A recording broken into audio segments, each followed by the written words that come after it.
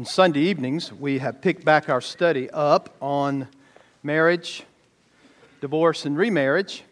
And I would encourage you tonight to come back, if you would. I will be talking about Jesus' teaching on divorce. And you understand that what Moses said is just as inspired as what Jesus said.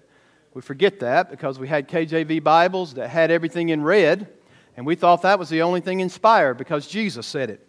But the fact of the matter is, everything in the Word is inspired by God. But it is important how Jesus will tie together His teaching on marriage, divorce, and remarriage as it has been given to us in the Old Testament, in particular Deuteronomy 24. So I would invite you to come for that tonight. And in light of that, I want to say that Mr. Leroy and Judy Morissette have been married now for 62 years today. All right. So, there they are in the back. Look back there. All right. They're waving. I mean, they're just as happy as the day they proposed, right? And got married in front. Yep. Amen. Now, Leroy told me to say that. He slipped me a 20, but no, God is good. Let me begin our sermon time. We're going to talk about the gospel sword. Listen to the great apostle. You understand that his letters came out of his missionary journeys. Galatians, some might say, is the oldest of his writings. But here's what he says to the church of Galatia. Verse 6 of chapter 1. I'm astonished that you are so quickly deserting Him who called you in the grace of Christ and are turning to a different gospel. Not that there is another one, but there are some who trouble you and want to distort the gospel of Christ. Now check this out. This is amazing. What an amazing statement. Listen to what Paul says. But even if we or an angel from heaven should preach to you a gospel contrary to the one we preach to you, let him be anathematized. That literally means to hell with them. If they preach any gospel other than what Paul brought to them inspired by the Holy Spirit of God, which is salvation by grace, through faith, only in Jesus Christ and His atoning work. If someone, even an angel or anyone else, let him be accursed, as we have said before. So now I say again, if it's not once, he says it twice. If anyone is preaching to you a gospel contrary to the one you received, let him be accursed. Man, what a statement. Here Paul speaks with shock and grief that they had moved away, notice, from the grace that is in Jesus Christ. They've moved away, and we know the storyline or the thematic structure in Galatians, and Paul wants them to know that their freedom is in Jesus Christ. But I want to remind you that this is not only a warning that the church in Galatia needed to hear and heed, but this is a warning that we as churches today need to hear and heed. That it's very easy to move away from the gospel of grace. I want to remind you folks, there is no other gospel. There is no other gospel than the atoning work of Jesus Christ, our Lord. And it's by grace that you are saved. And remember, Paul is preaching and teaching in Acts, in synagogues, to people who believe that you were saved through Mosaic law or through the works of the law or outward conformity to practices.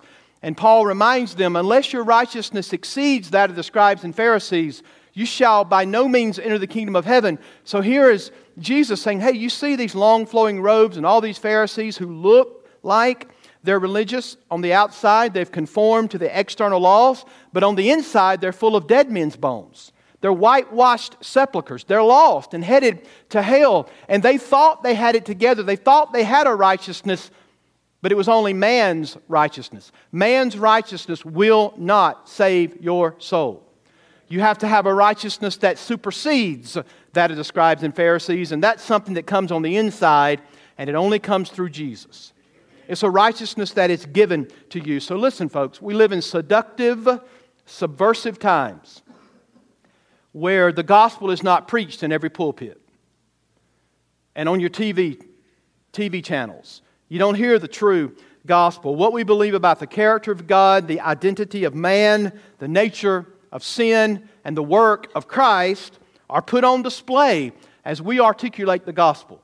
not only from this pulpit, but as you witness to people and articulate the gospel, this is vitally important. Our evangelistic efforts must avoid any hint of moralism, that you can fix yourself and come to God, or that if you keep a certain duty or a law, or that you can come to Christ, or that you are saved because you do certain things. Folks, that's a false gospel.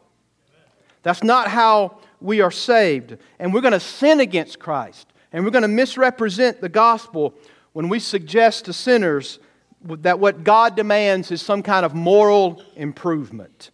Law-keeping and moral obedience is not the gospel that saves. It's not a gospel at all. The only gospel that saves, and the gospel we must proclaim, is the grace of God that is made available through Jesus Christ's atoning work on our behalf. To God be the glory, right? Hey, that's good preaching wherever you are, right? Because it is the grace of God. Now, that leads us into Acts 14.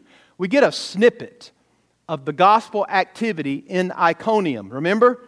The disciples go and they've been at Pisidian Antioch for quite a while, and they get run out of town. And what do? They shake the dust off their feet as a testimony against them because they've rejected the gospel. And they move 75 miles to Iconium, and they're getting ready to preach the word there. The gospel sword that goes forth wounds and convicts, and it brings life to those who believe. Yet it's also a sword that wounds and convicts, and instead of bringing life, it causes the poison of pus to come up in your life. A strong analogy, but that's about the truth. It's a poison that comes up in your life in the presence of unbelief, and it can cause people to lash out in amazing ways against the people of God. Thus you see that all over our world today, where Christians are being killed. Why? Because unbelief brings about this poison. So the same sword, gospel sword, right? Y'all heard the title? Right? The question today is going to be, which side of the sword are you on? Are you on the side that wounds and convicts but brings life? Sword of the Spirit, God's Word, gospel of Jesus Christ. Or are you on the side of the sword that cuts and wounds but pushes you further and further into unbelief because of disbelief, lack of belief, disobedience to the gospel? Those things are going to be manifested in this passage today. It's a sword that comes and brings peace between God and man, but it also is a sword that brings division.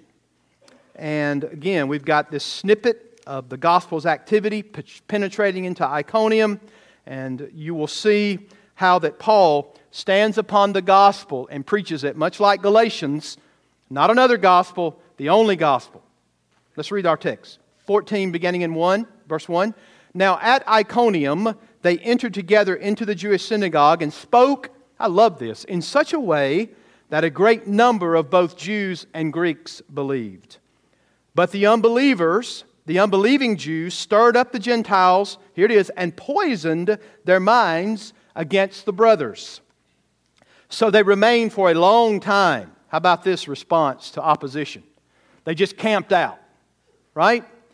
The apostles remained a long time. Check it out. Speaking boldly for the Lord, who bore witness to the word of His, say it. What kind of salvation do we have? Any other teaching is not a gospel. Paul says, if it's not the message of grace, it's not a gospel message. Right? God saving sinners is not a help wanted sign on the door of heaven. What God does for sinners is called salvation. It's what He does for you. And it's all about grace. So they remained for a long time, speaking boldly for the Lord, who bore witness to the word of His grace. And what did God do? He granted signs and wonders to be done by their hands. But the people of the city, check this out, were divided. Gospel sword, right? Split it right down the middle. People were divided. Some sided with the Jews and some with the apostles. When an attempt was made by both Gentiles and Jews with their rulers to mistreat them and to stone them, they learned of it. that being the disciples or apostles, and they fled to Lystra and Derbe, cities of Lycaonia, and to the surrounding country, and there they continued to preach the gospel. Now, I want to give you three things, three delineations, three movements in the passage. There's more than three, but there are at least three big movements in the passage I want you to think about. First, an effective witness will remain faithful in proclaiming the gospel of grace through Jesus Christ. And that's what you see in in the opening verses of 1 through 3. They're continuing to speak boldly the Word of God. A great number of Jews and Gentiles believed. They've just left an area of intense opposition, and you would think when you're opposed like that and you're at the brink of being killed for the gospel that you might just quiet yourself for a little while and not speak. But notice, they continue to do exactly what God had commissioned them to do. They were an effective witness who were faithful to proclaim the gospel of Jesus Christ even in the face of opposition. There's no doubt that the persecution emboldened them to preach and teach with more power. It's profound how Paul says this. Notice he goes into the synagogue. What do we know about that? This is his evangelistic and missionary strategy. The first thing he does in a city is to hit the synagogue. He goes in. I don't know what kind of attire he had on, but he always got a voice in there, did he not? He was always able to preach the word, and that's what he did. That was the missionary strategy. Why? Because you had Jews, and you had proselytes, and you had God-fearers who were hearing the word. And so Paul used this as his strategy. They went in. But notice this, they spoke in such a manner. Did y'all know that preaching is not a matter of indifference? Preaching is important. That word proclaimed, preaching, to proclaim the gospel, Paul was in that mode of standing or sitting, no matter what the condition is. He's forthtelling, he's preaching the word. And I love the wording here. They spoke in such a manner that many believed. Now, we saw last week that God appointed those who believed to eternal life. But here you see the human element that God uses, how beautiful are the feet of those who preach the gospel, as a means for that individual to hear and believe. And so Luke zeroes in on this, that it is God working through the preaching and teaching of the Word as a means to convict souls. The Bible says faith cometh by hearing and hearing by the Word of God. So the manner of preaching, ladies and gentlemen, needs to be persuasive and powerful and passionate. Phillips Brooks would say that preaching is truth mediated through personality. Hey, if the Bible's boring to you, heaven doesn't have any other alternative for you. Right? The preaching of the Word is the basis of what's going on here. They preached in such a manner. It was earnest teaching and preaching. And we can say biblically that God is pleased to own this kind of preaching, to use it to change people's lives. Listen to how Paul describes this in 2 Corinthians 4:13. If you can't turn there fast enough, which you can't, listen here. It says, "Since we have the same spirit of faith, according to what has been written, I believed, and I so spoke. We also believe, and so we also speak." Paul is persuasive. Deep down in his heart, he believes what he is preaching. And that makes all the difference in the world, doesn't it? To believe what you are proclaiming and what you are preaching is the Word of God. Listen to chapter 5, verse 11. The Bible says, "Therefore, knowing the fear of the Lord, we persuade others." In the preaching act, one of my goals is to persuade you to come to Christ. You teach it and you preach it that way. And you allow God to work in the heart. So these guys went up to the synagogue and they preached in such a way. They preached the gospel with precision. Notice Luke says, Jews and Greeks believe. This is the good part of the sermon, right? As the Word of God goes forth, people receive Jesus. People come to Him by grace through faith, or He comes to them and they respond by grace through faith, and they're saved. And the Bible tells us that many of them believe, yet, that's the good part of the text, but yet the Bible tells us that there were certain among them, but the unbelieving Jews stirred up the Gentiles and poisoned their minds against the brothers. So there were also others who did not believe. I've said this to you numerous times, and I guess many preachers have. We know that when God is at work, someone else is at work. And that's the enemy. And he is sowing his seeds of distortion and destruction as God is doing a mighty work.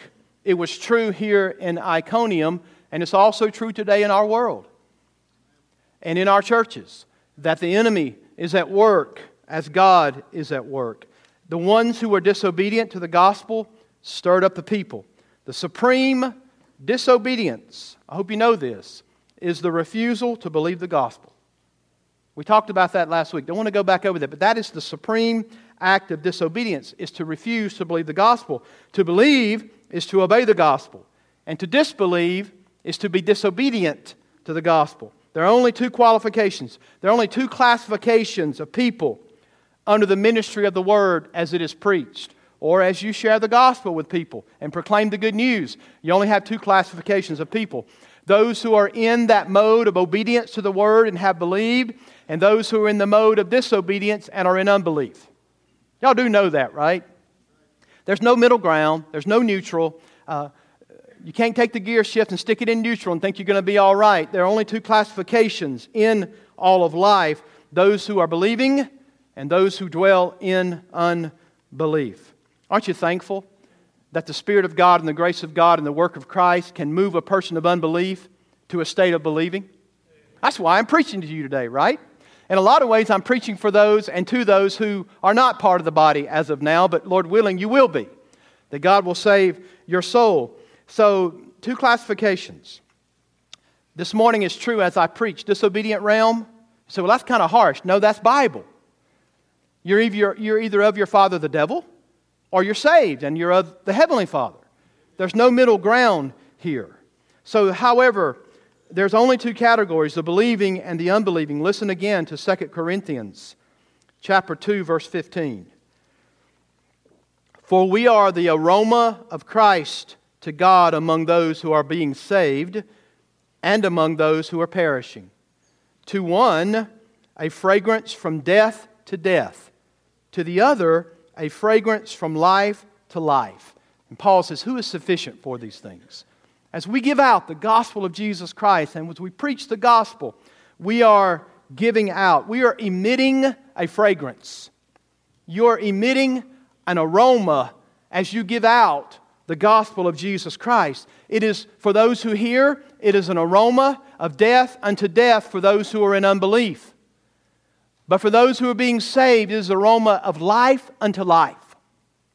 That's what the gospel sword does. The gospel, as it's lived out in your life, and as you're at work, and as you're going through life, and you're being obedient to the commission, you're emitting an aroma that to some it is life and peace and glory, but to others it's death unto death.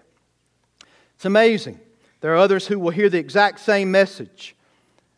To ones it was life to life, to others it'll be death to death. The ESV says this group poisoned the minds of the people. Now, again, this was an act against the people. 6 times when it uses that word against the people, poison the people, against the people, attacking the people, 6 times it's used in the book of Acts. 5 times it has to do with physical acts. Okay? Once it has to do with spiritual acts of the mind. You're looking at it. They poisoned the minds of the people. They go on the attack to poison their minds against the brothers and what's being communicated to them. This hostility that is present when the gospel is preached. There's mistreatment. And it's not the physical realm, but it's the spiritual poisoning of the minds. This was not the attitude that sometimes we see today when people say something like this: I'm glad Jesus works for you, He's just not for me. That's not what you see here. This is an attack to poison the minds of those who are hearing the word. It was an attempt to poison the people's minds through slander. Notice it was against anyone who dared to believe the message, because it says against the brethren or against the brothers. The enemy is an expert in turning unbelief into a contagious epidemic. Thus, let me introduce you to the United States of America. Right? Just that poison of unbelief and rebellion. You know, young people, I know some of you went to the prom last night, so wake up, right? Their eyes are so heavy. I got some toothpicks in my pockets, guys, right? And I see some of the girls looking like this, like, ooh, trying to stay awake. But let me address the young people. This is why you need to be real careful who your friends are. Unbelief spreads like a contagion. It's also true for adults, but normally speaking, we say this to our younger generation first, that you have to be really, really careful who your friends are. Their poison will jaundice your priorities and your perspective in life. It's going to come. You're going to be around people. You have to choose your friends wisely. You will end up just as poisoned as they are. It's also true for adults. This did not stop God's messengers. Don't you love this? These dudes are out there trying to poison people away from the brethren, but God's servants just decide to stick around a little longer. Don't you love that resiliency? Opposition's mounting. People are speaking out in slander, trying to poison the minds of those who are hearing that you're saved by grace through faith.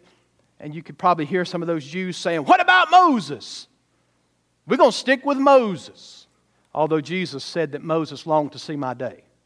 I'm sure Paul would say some of these things on the side. He'd be thinking certain things. But here is Paul in this resiliency. Now, let's just go ahead and say it. Heaven's going to be heaven because of Jesus. Right? But still, don't you look forward to meeting Paul? I mean, this guy was resilient, passionate, and he had a stick-with-it-ness like none other. And here's someone who sticks with it. He's gritty. He's determined. Opposition can be terrible. You know that? It can make you question yourself. And you said, "Preacher, have you ever been questioned? You ever questioned yourself about the truth?" Nope. No. There are certain times when obviously we start looking at the angle and we see the fallout of standing for the truth, and we have to check ourselves and say, "Did I handle this the right way? How is this falling out?" But the fact of the matter is, we are guilty at times of believing that a little bit of opposition is proof that the Lord is closing a door. Folks, it could be the indication that the door is swung wide open and God intends for you to have a little bit of opposition because He controls all things. The opposition may mean that the enemies of the gospel become friends of Jesus as well. Those who are opposing may end up on their knees before Christ. So it's also true in the pastorate. Often preachers get a little opposition from preaching the truth and they go AWOL. Or they think, well, it's time to go somewhere else. But you know what happens if you're a preacher of the truth? When you go somewhere else, guess what's going to happen? You're going to have more opposition. So I'm not going to tuck tail and bail if you give me a little opposition of preaching the truth. I mean, you just have to run me off. But I'll preach somewhere else, right? No matter where that is. But when it comes to the truth, when it comes to opinions, that's a different thing. But when it comes to the truth of the Word of God, we must stand. And so Paul doesn't water down the message. As a matter of fact, he begins to oppose his opponents. Boy, that's incredible, isn't it?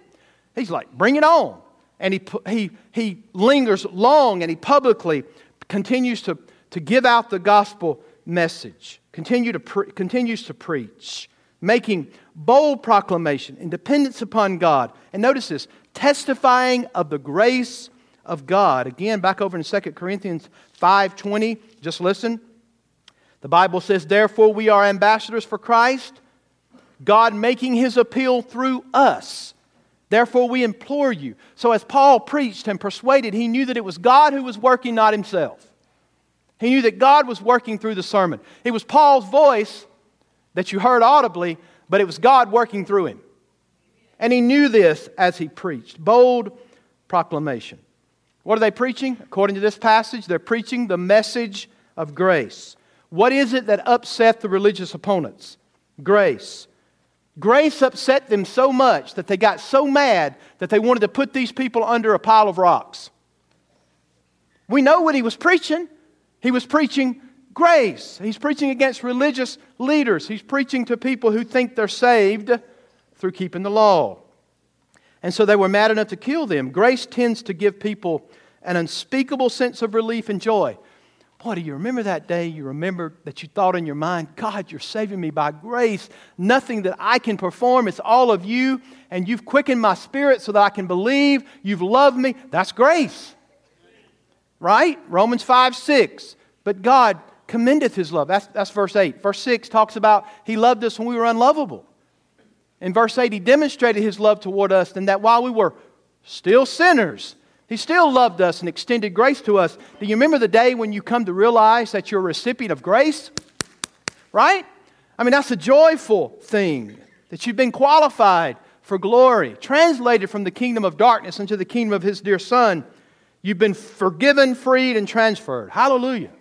Paul was absolutely convinced as he proclaimed that there would be those who exalted in grace, but at the same time, there would be those, you know what the default set is in the human heart? Works righteousness. When you hear the gospel, the default setting is, your human nature is to run to, I'm not that bad. As a matter of fact, I've done a lot for the church. I was a deacon. I was a Sunday school teacher. Whatever else. You can be baptized, right? So many times, tadpoles, know your social security number. But that will not qualify you for heaven. The works will not do it. And so when you're sitting in that position, you're thinking, hey, in self-righteousness, you think you're good enough. But in reality, you're not. And you're really in a worse condition than you think you are before God. And so there it is. As that gospel is preached, you've got those where grace is in, you invite that into your life. But on the flip side, you've got those who are enraged by it. They're thinking that day, you're telling us that a crucified Jew is the source of grace? We believe that God gives us grace by what we do. Folks, that's how they lived. It was like early on, you need to be careful here, and now, it's in many ways in Catholicism, that's the way it is. The sacraments are a means of grace. No, they're not. You're saved by grace through faith in Jesus only for salvation. Not anything else that you can perform. So here they are staying put with this kind of boldness.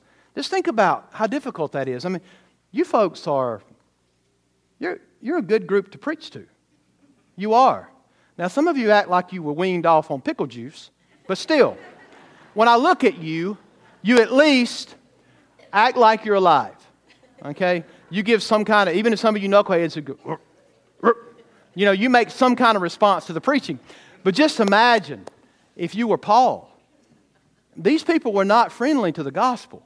The more he preached on grace, it just rubbed them wrong. It made them mad. And again, in their defense, that's all they'd ever thought of. They had the 10 words of Moses, and they put a hedge of 655 laws around it to protect themselves. And even though they treated people wrongly and were, even though everything inside of them was skewed and wrong, boy, on the outside, they thought they had it right. But the fact of the matter is they were lost. And many of them heard grace and recoiled against it. And what was God doing? He was giving accompanying signs and wonders and miracles along with His apostles as they preached the Word. Now, God doesn't do things willy-nilly. There was a reason for the signs and wonders. Why? Because it was together with the gospel presentation. And God was authenticating the work of the messenger by these signs and wonders. Can you just imagine the synagogue sitting that day when in Iconium as Paul preached? Think about his receptivity of the people's reception to the Word as Paul is preaching in the marketplace. Not everybody was friendly.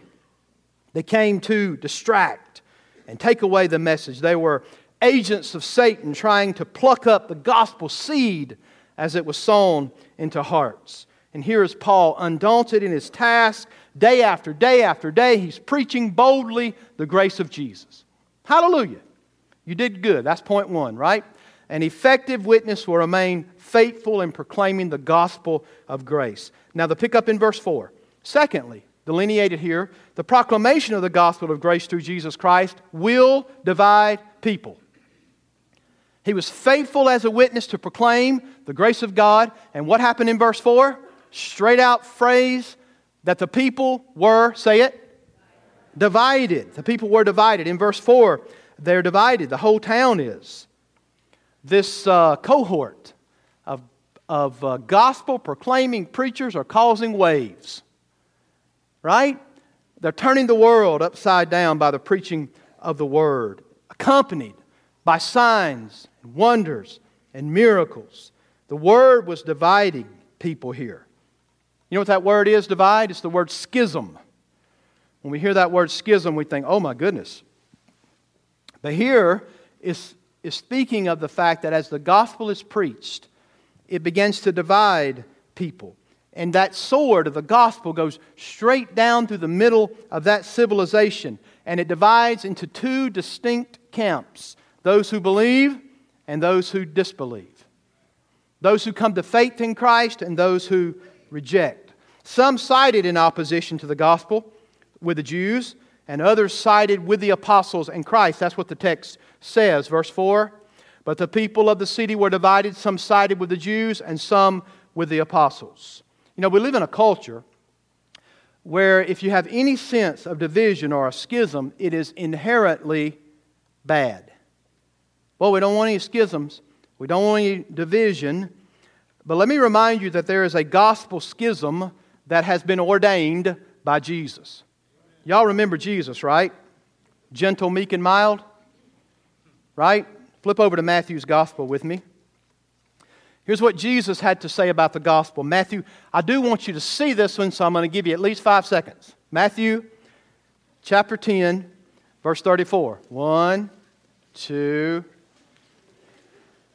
Matthew 10, 34 through 39. Listen to what Jesus had to say about the gospel.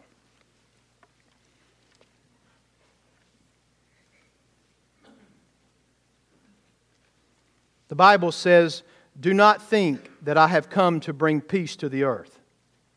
Wow, I thought he was the Prince of Peace. I have not come to bring peace, but a sword. For I have come to set a man against his father, and a daughter against her mother, and a daughter-in-law against her mother-in-law. And a person's enemies will be those of his own household. Whoever loves father or mother more than me is not worthy of me. And whoever loves son or daughter more than me is not worthy of me. And whoever does not take his cross and follow me is not worthy of me. Whoever finds his life will lose it, and whoever loses his life for my name's sake will find it. Now, these are the words of the Prince of Peace. And he clearly states that he did not come to bring peace, but to bring a sword. Now, of course, the ultimate peace is between God and sinners.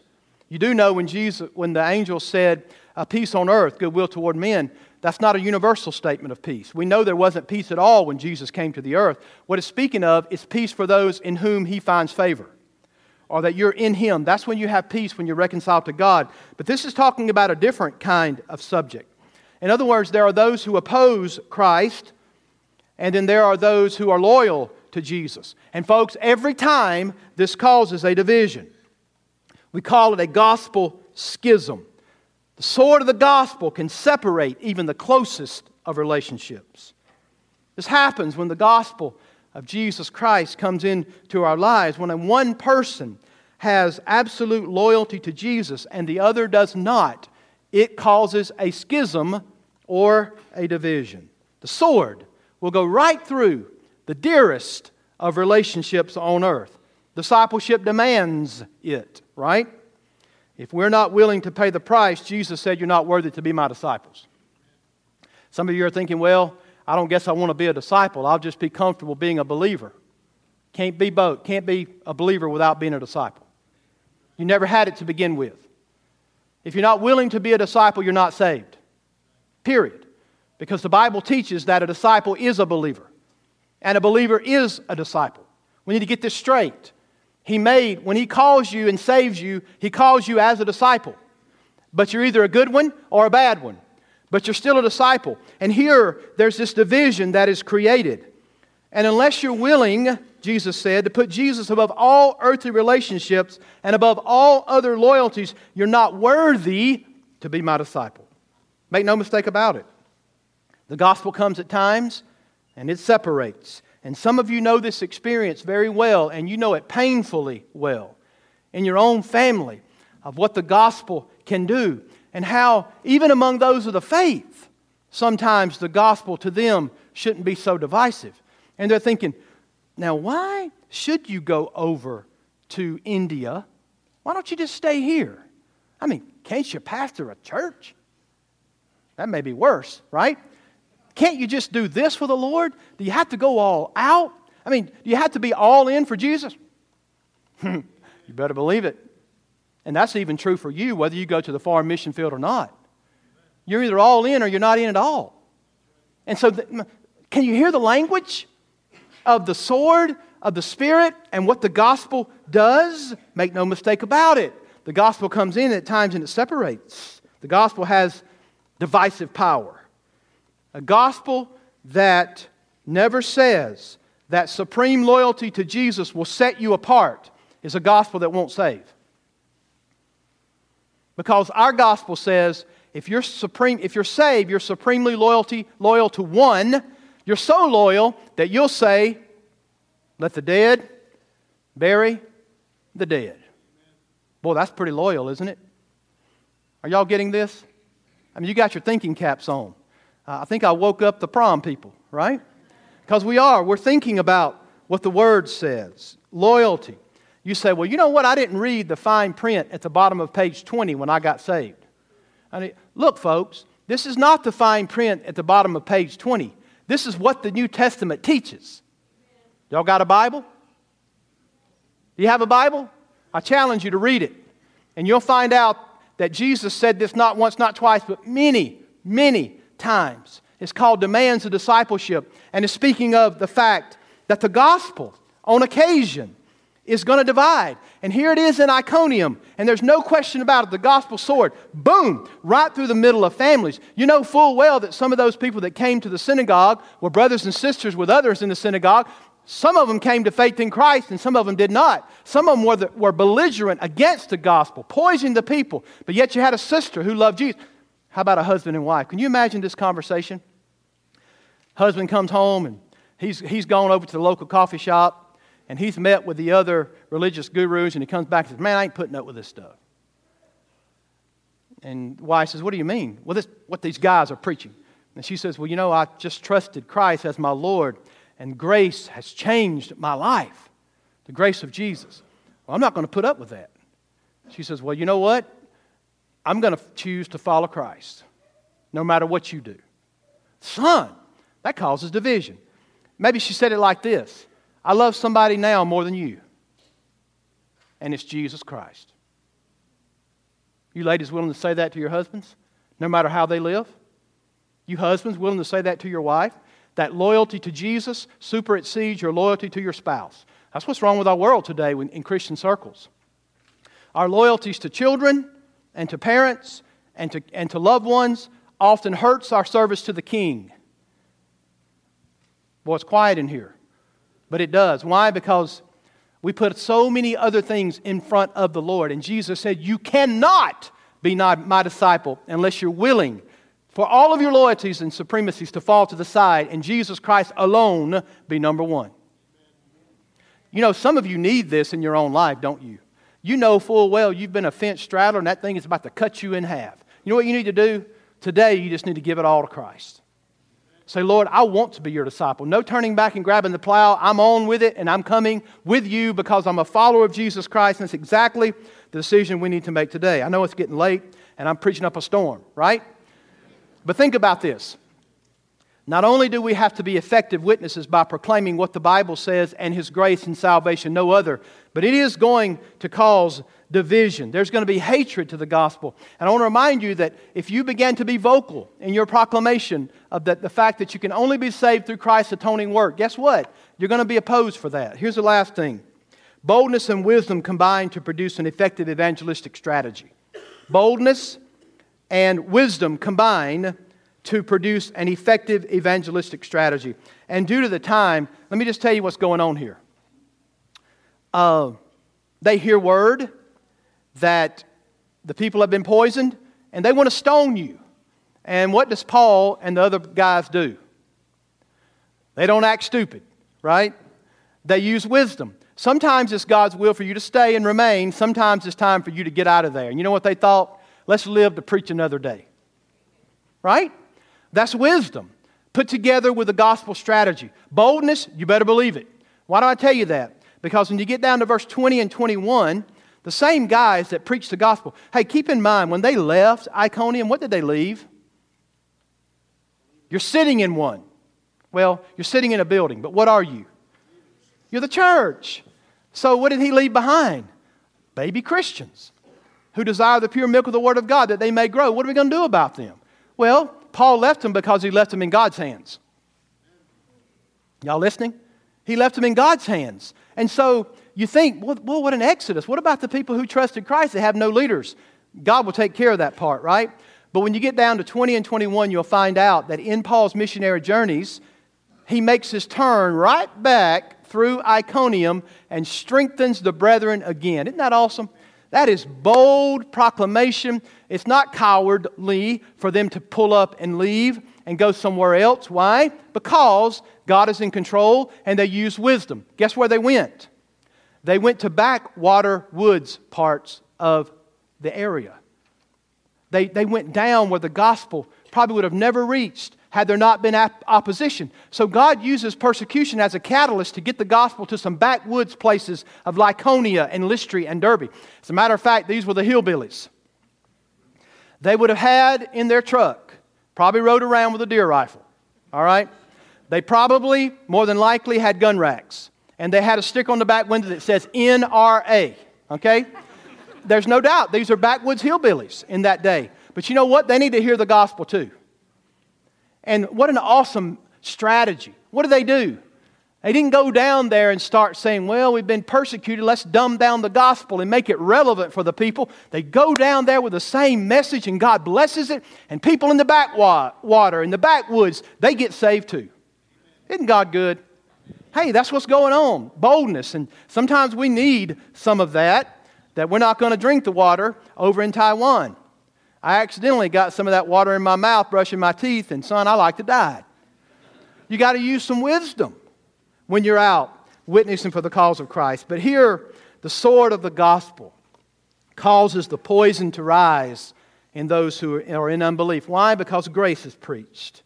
Could it be that a truly God-owned church working under His leadership is not known by the friends it attracts, but the enemies that oppose it? If you really get on fire for the gospel, you'll be known more by the enemies you have than the friends you have.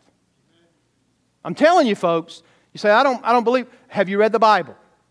If you read the Bible, you'll see that they were well known by their enemies that opposed the gospel. And I think if we get busy speaking the gospel, we will be better known by our enemies than our friends. There's only two groups in this room today. And there's absolutely no hiding from the Lord. He knows. Where do you stand? What side of the gospel sword do you fall on? What a question. Father, we just bow before you. God, I wish and I would pray that 30 people would fall on the saving side of the sword today. I wish it'd be 50. But the truth of the matter is, you said you would build your church, and the gates of hell will not prevail against it. What you commissioned me to do is to preach the gospel. Preach the word. You would save souls. God, we're at your mercy. If anybody is affected by the word, it will be because you do it. God, would you do that today? Would you be pleased to work? And Father, not only is that true for lost people, but Lord, when we preach the word, it even causes divisions and factions sometimes in the church, among the body. 1 Corinthians 11, verse 18, Paul says, there are factions among you. And Paul turns around and says, basically, it's a good thing because your genuineness is being proved. Lord, I'm so thankful that Martin Luther stood against the church in 1517. We would not be standing here today if he had not.